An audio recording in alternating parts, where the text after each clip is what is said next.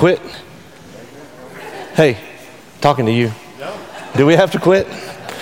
I could do that all day.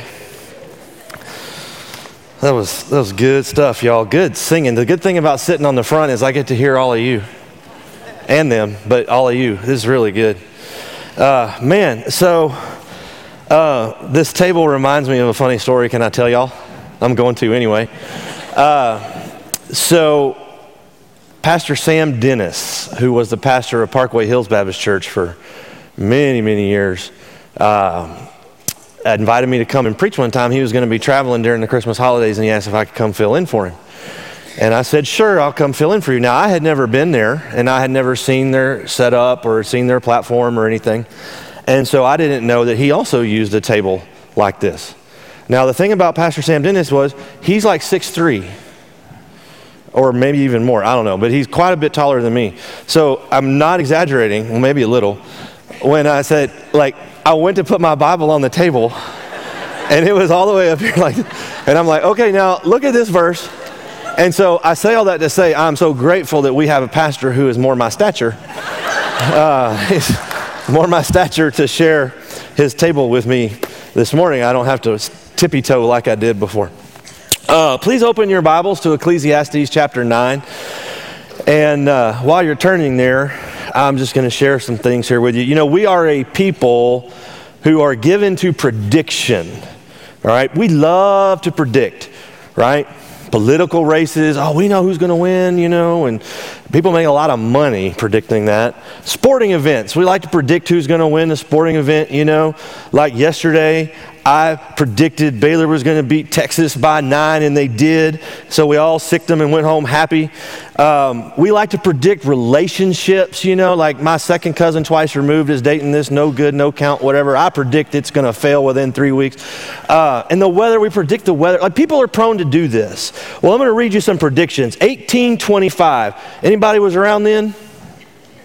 You just have to take my word for it. In the Quarterly Review in 1825, the editorial board wrote this: what could be more palpably absurd than the prospect held out of locomotives traveling twice as fast as stagecoaches? Yeah, I know, right? 1839, 7 years before the introduction of anesthesia, a renowned French surgeon, Alfred Velpeau, he wrote this: the abolishment of pain in surgery is a fantasy. Or the idea of the abolishment of pain in surgery is a fantasy, is what he wrote. In 1956, British Astronomer Royal Richard van der Riet Woolley. Now, Astronomer Royal, that's like their version of a laureate, okay? So he's the guy they considered the smartest astronomer. He said the idea of space travel is utter nonsense. Yeah, I know. And then my favorite one probably of all was 1943. Then chairman of IBM, Thomas Watson, predicted that the worldwide market for computers would be about 5. So everybody hold up your computer this morning, right? You have more computingness, I made that up, in your hand than they had in a room half this size, right? He says 5. So have you ever wondered about such predictions? I think these kind of predictions, and people make those, I think that ultimately it's about control, because people tend fondly to remember how things were. And as human beings, we are usually less enamored with how things are or will be. You see, the world of stagecoaches was more ably controlled than the world of steam engines. Right? A world of ledgers and pencils was more ably controlled than a world of supercomputers or smartphones, or so people thought. And I sometimes wonder today what people are thinking today or predicting that others will come along 100 years from now and read, and they'll just kind of shake their hands. I remember when a media company offered to buy a church-owned radio station for a sizable sum of money and 75 years of free programming. And the church voted them down, asking the question, well, what happens when those 75 years are up? Some of you are laughing because you don't even turn on your radio anymore. It's all on your podcast, right? But that was the thing. What happens when those 75 years are? Questions like that, predictions like those I read, I think those are all made with a view to the past. Now look, I love thinking about the past. When Aaron goes off on a wah-wah solo, that's the term for it. Pastor Don's not in here this morning. I taught him that. But where are you, buddy? Is he in here, Aaron? He went out? Well, when my mind just goes back to 1987 and when music was good, and I'm just in heaven when he does that, right? We tend to like to live in the past. Because even if all of the events of the past weren't pleasant, they're still known to us. And so by hanging on to the way things were, people can deceive ourselves into thinking that we can have more or better control over the way things are. Can I repeat that? By hanging on to the way things were, we can deceive ourselves into thinking that we can have more or better control over the way things are. Because you see, if now can be made in the image of then we can control now more because we like to think we knew how things worked then, right? And so we have a choice to make. Now look, excuse me. We all agree with Scripture the future is uncertain, right? I mean, not with Scripture. We all agree with each other, that the future is uncertain. And we can all agree with Scripture not to presume upon God's sovereignty as we plan for the future. That's what I was trying to say. So we all agree it's uncertain. We all agree with Scripture not to presume upon the sovereignty of God as we plan for the future. So here's our choice. We can either live unsatisfied lives, grumbling about our present circumstances, looking backwards, longing for a former, presumably more controllable reality, or we can live lives marked by joy in the midst of present realities, right?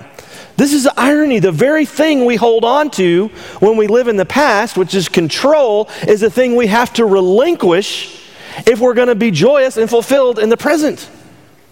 And so this morning I want to talk to you about the good now days, right? Ecclesiastes chapter 9. As we look at this passage, I just want to tell you a little bit about Ecclesiastes. Don't have time this morning to go into a full introduction on Ecclesiastes. Ecclesiastes was written by Solomon, probably. He doesn't name himself. The author is Kohelet. Doesn't ever exactly identify who that is, but most scholars believe that's probably Solomon. Looking back from the end of his life. You remember when he was a young man, he prayed for wisdom. God gave him wisdom. We have Proverbs. Ecclesiastes is more like he's sitting around the fireplace, reflecting on all that he's learned during his life and sharing that wisdom with maybe his grandchildren or great-grandchildren. That's kind of how I want you to picture Ecclesiastes. He's talked in other parts of Ecclesiastes about the God-shaped void that's inside everybody. Life is meaningless. It's all vapor. We all have this God-shaped void in our lives. It has to be filled with something. Let's fill it with God. And because life without God's presence, he says, is meaningless. He writes about fearing God with a healthy fear. He writes about trusting God's ways. And it's basically just wisdom he's passing on. And so we come to chapter 9 of Ecclesiastes, and he's sharing some of that wisdom that he's gained over the course of his life. And I'm going to invite you to stand, please, in honor of the reading of God's Word. I'm not going to ask you to read it all with me together this morning, but please to follow along and to listen as I read verses 1 through 12 of Ecclesiastes 9. He says, "But all this I laid to heart, examining it all, how the righteous and the wise and their deeds are in the hand of God. Whether it is love or hate, man does not know. Both are before him. It is the same for all, since the same event happens to the righteous and the wicked, to the good and the evil, to the clean and the unclean, to him who sacrifices and him who does not sacrifice. As the good one is, so is the sinner, and he who swears as is he who shuns the oath. This is an evil in all that is done under the sun, that the same event happens to all. Also the hearts of the children of man are full of evil, and madness is in their hearts while they live, and after that they go to the dead. But he who is joined with all the living has hope. For a living dog is better than a dead lion.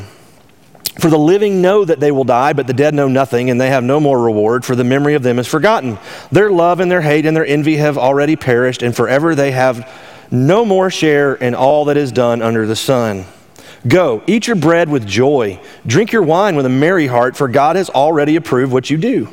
Let your garments be always white. Let not oil be lacking on your head. Enjoy life with the wife whom you love all the days of your vain life that he has given you under the sun, because that is your portion in life and in your toil at which you toil under the sun. Whatever your hand finds to do, do it with your might, for there is no work or thought or knowledge or wisdom in Sheol to which you are going. Again, I say that under the sun the race is not to the swift, nor the battle to the strong, nor bread to the wise, nor riches to the intelligent, nor favor to those with knowledge, but time and chance happen to them all. For man does not know his time, like fish that are taken in an evil net, and like birds that are caught in a snare. So the children of man are snared at an evil time when it suddenly falls upon them. Let's just stop there. Lord, thank you for your word. Father, thank you for the wisdom of Solomon.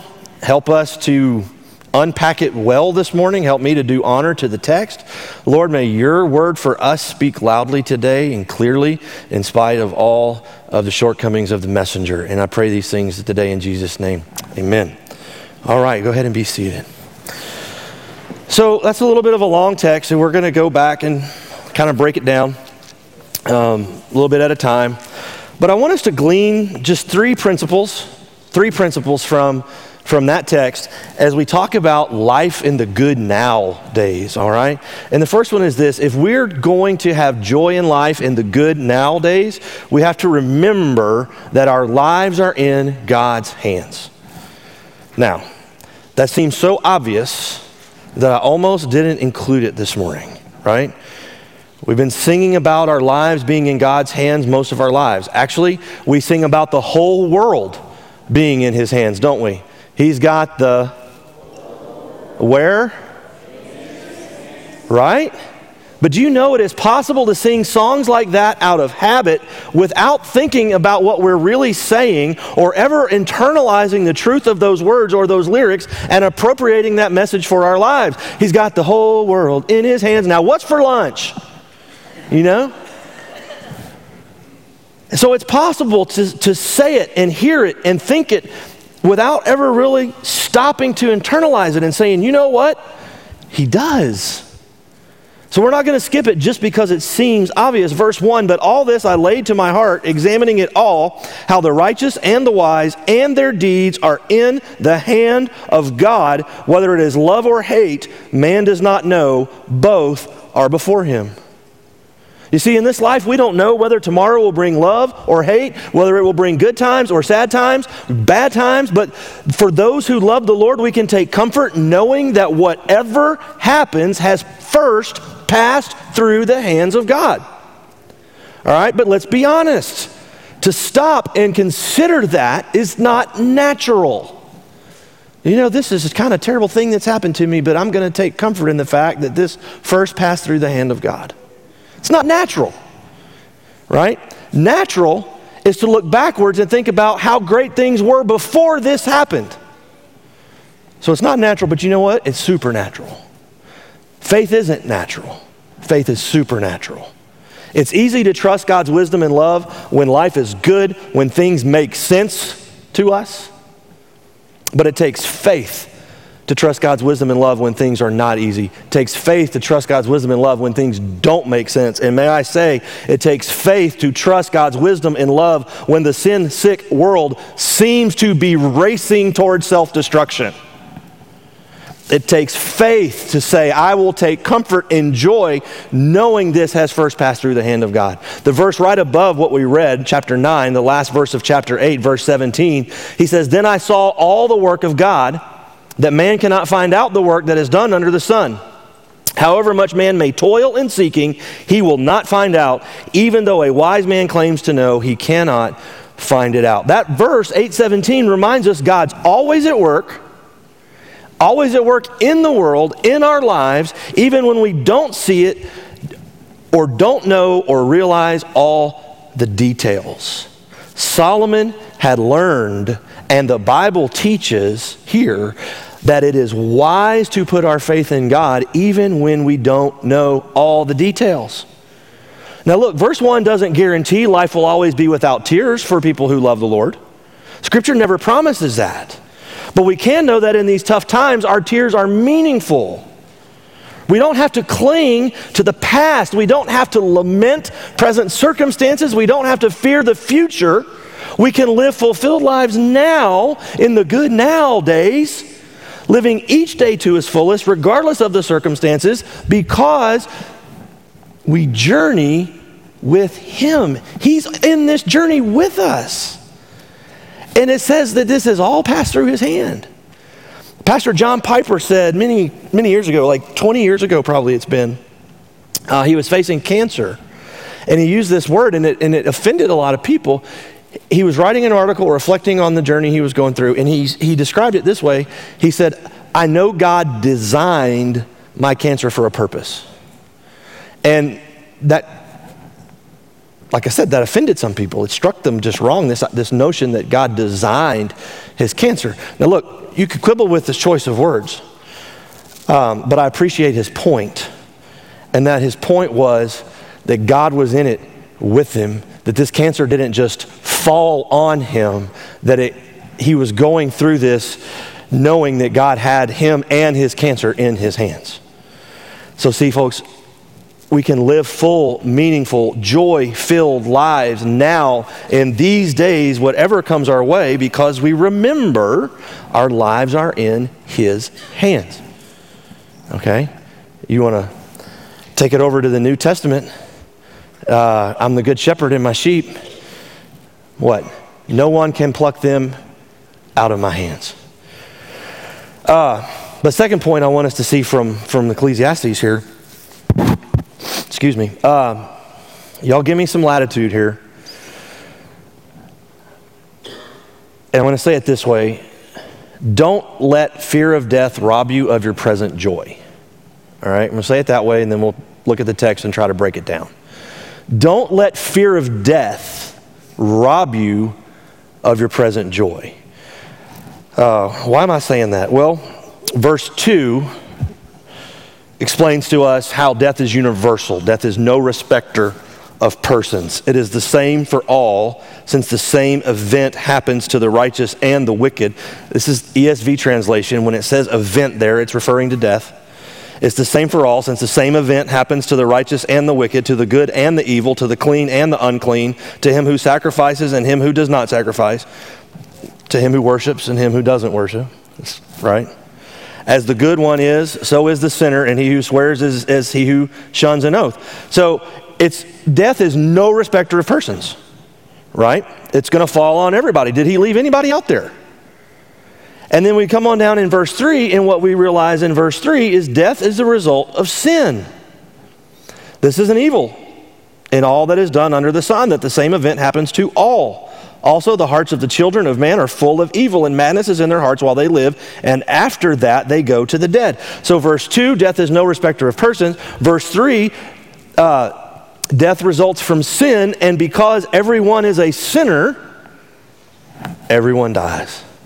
Now, what he's pointed out here so far goes right along with Genesis chapter 3 and what we read about the fall and the punishment that came as a result of the fall. So he's not necessarily charting new ground here. But he's just pointing out the reality of the situation. But then he comes and he makes this statement in verse 4. But he who is joined with all the living has hope, for a living dog is better than a dead lion. Okay, where's he going there? A living dog is better than a dead lion. So dogs in ancient Near Eastern cultures were considered dirty, vile, low. My little throw pillow dog in my house would cringe at that thought. She's the princess of the house. But in ancient Near Eastern cultures, dogs were looked like street dogs, Nobody wanted a dog in their house. And lions, on the other hand, of course, were regal. right? Strong, bold, beautiful. And he comes along and he makes this statement that even a living dog is better than a dead lion. So here's where I think he's going with this, right? Life is a gift that God gives. And even the poor and weak among us who remain alive, at least we're living.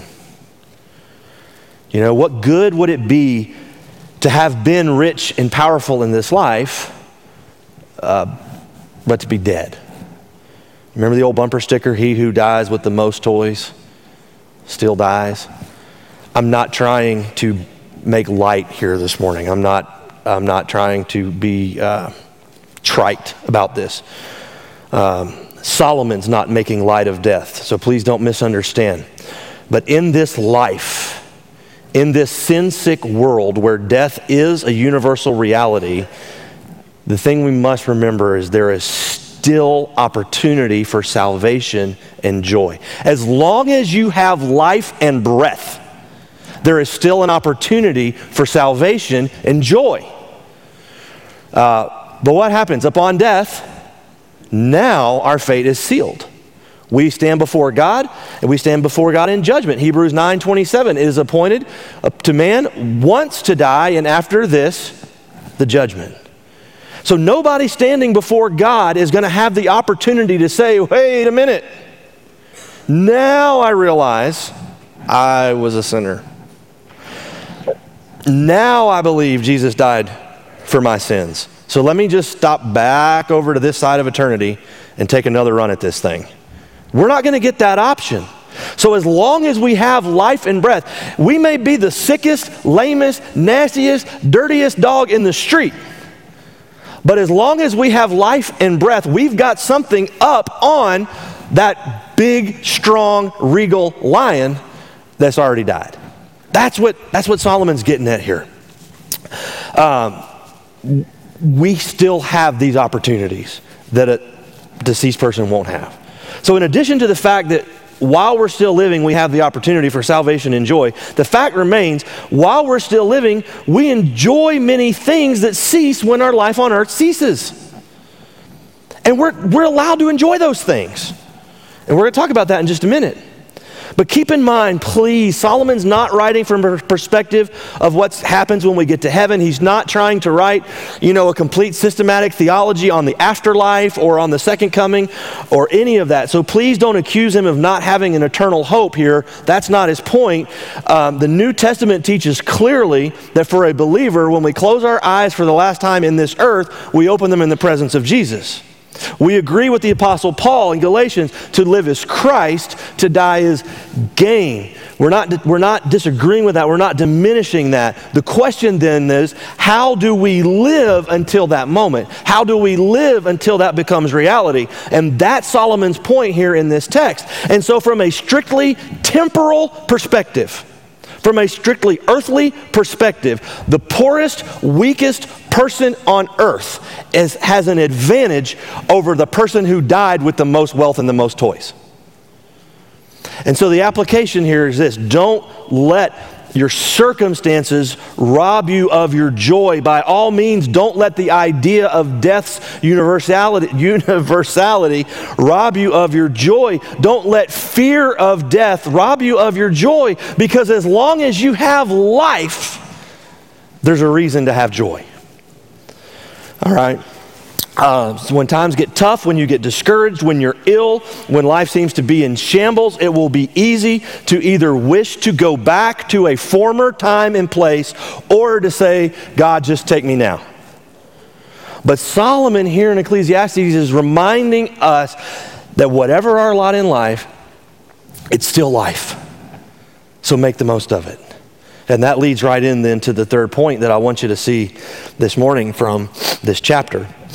And that is this, that if we're going to experience life and joy in the good nowadays, enjoy the life God has given you while you still can.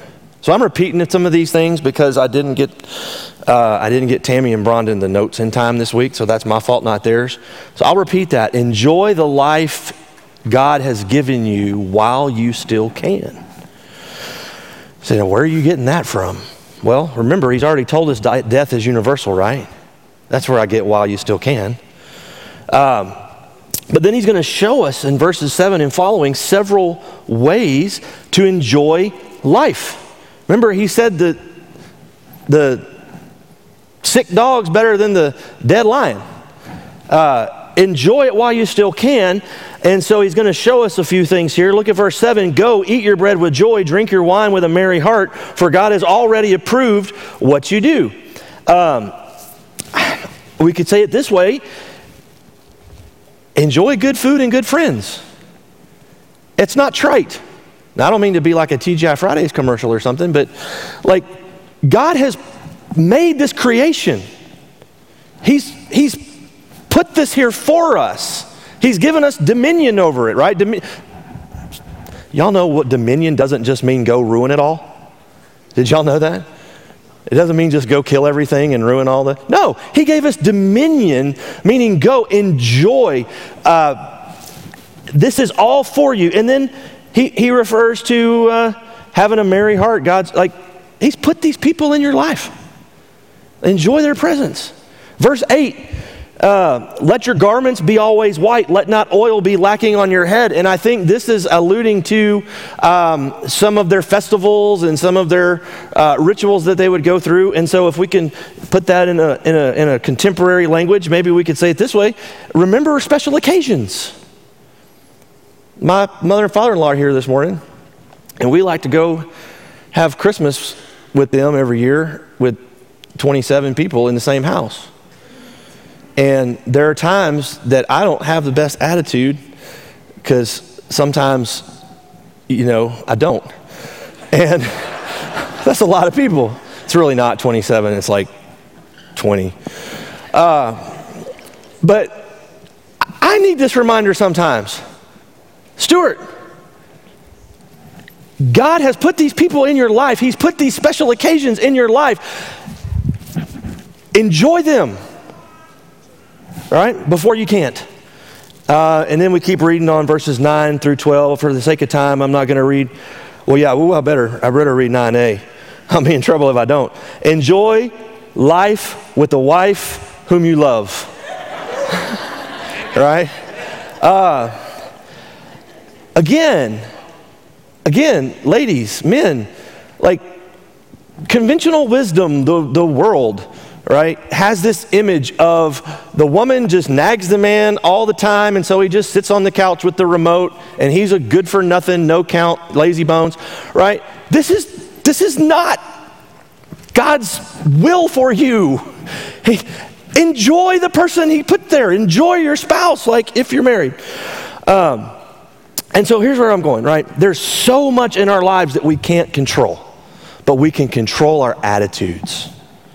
We can control how we respond. We can control whether or not we will live lives marked by joy, enjoying the things God's placed in our life. And listen, here's where we really want to go with this morning. If you are a Christian, if you claim the name of Christ, if you claim to be a follower of Christ, this isn't optional. As believers, we should never resort to just going on, opining, whatever term you want to use, about the good old days when God has called us to live meaningful, fulfilling, joyful lives in the present tense. All right? Let's look at our New Testament. Romans chapter 15, verse 13. May the God of hope fill you with joy and peace, so that by the power of the Holy Spirit you may abound in hope. Are you seeing this? May the God of hope fill you with joy, so that by the power of the Holy Spirit you may abound in hope. In a sense, joy precedes hope here. All right? Galatians chapter 5, verse 22.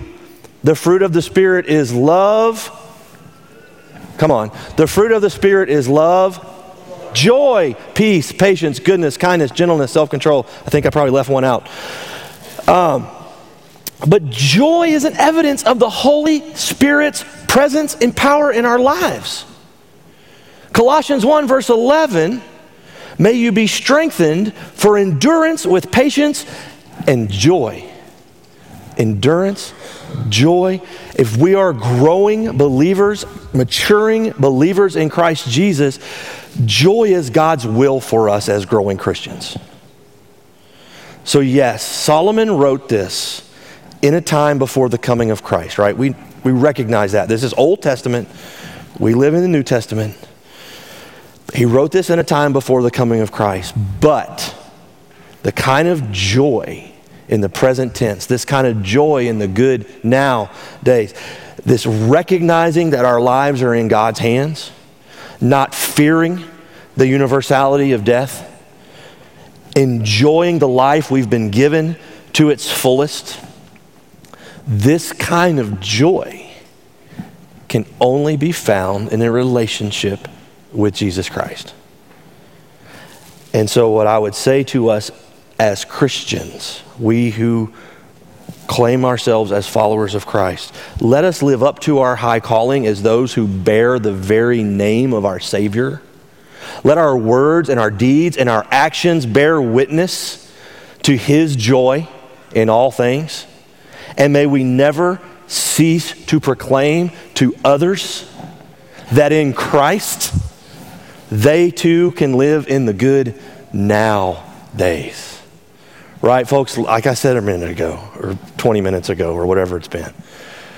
It does seem at times like this world is just running at a breakneck pace to its own self-destruction. So in the midst of that, let us live differently.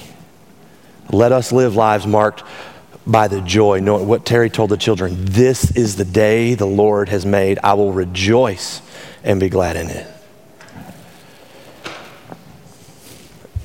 Living life in the good now days. Joy in the present tense. Lord, thank you so much for the privilege of just sharing your word this morning. Thank you for Solomon. Lord, we know Solomon was not a perfect man. Lord, we know Solomon made a lot of bad decisions. And we know he learned a lot of these lessons the hard way.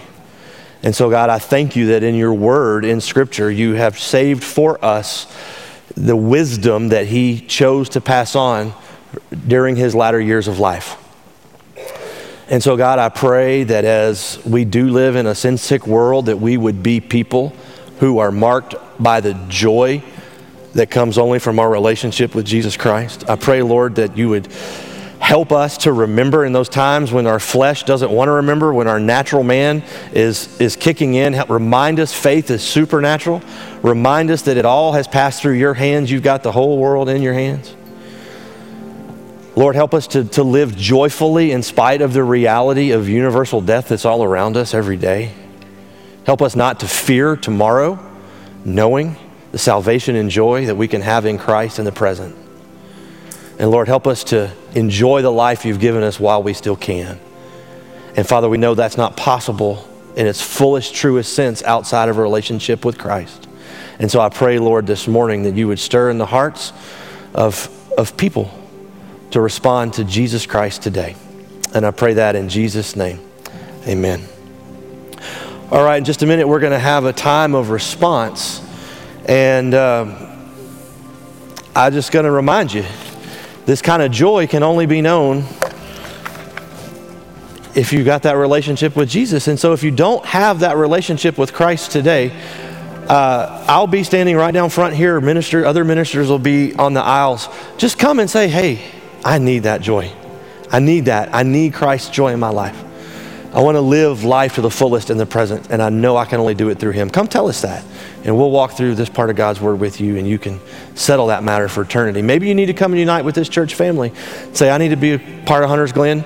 I've been visiting for a long time. I've been attending. I'm in a life group, but I've never made that step of commitment of joining this church. Listen, just because pastor's down in Round Rock today leading a men's conference doesn't mean the Holy Spirit might not be prompting you to come and unite with this church family. Maybe you just need to come and kneel at the steps. This is always available during our response time, to just come and kneel and pray and just talk to the Lord. Maybe that's what you need to do today. Maybe you want to come and like Gabriel did this at the beginning of this service, Maybe you need to come like Gabriel and make that public confession and say, Jesus is my Lord, and follow him in believer's baptism. So I don't know what the Spirit might be prompting today, but I'm going to invite you please to stand, and we're going to sing, and as we sing, you respond.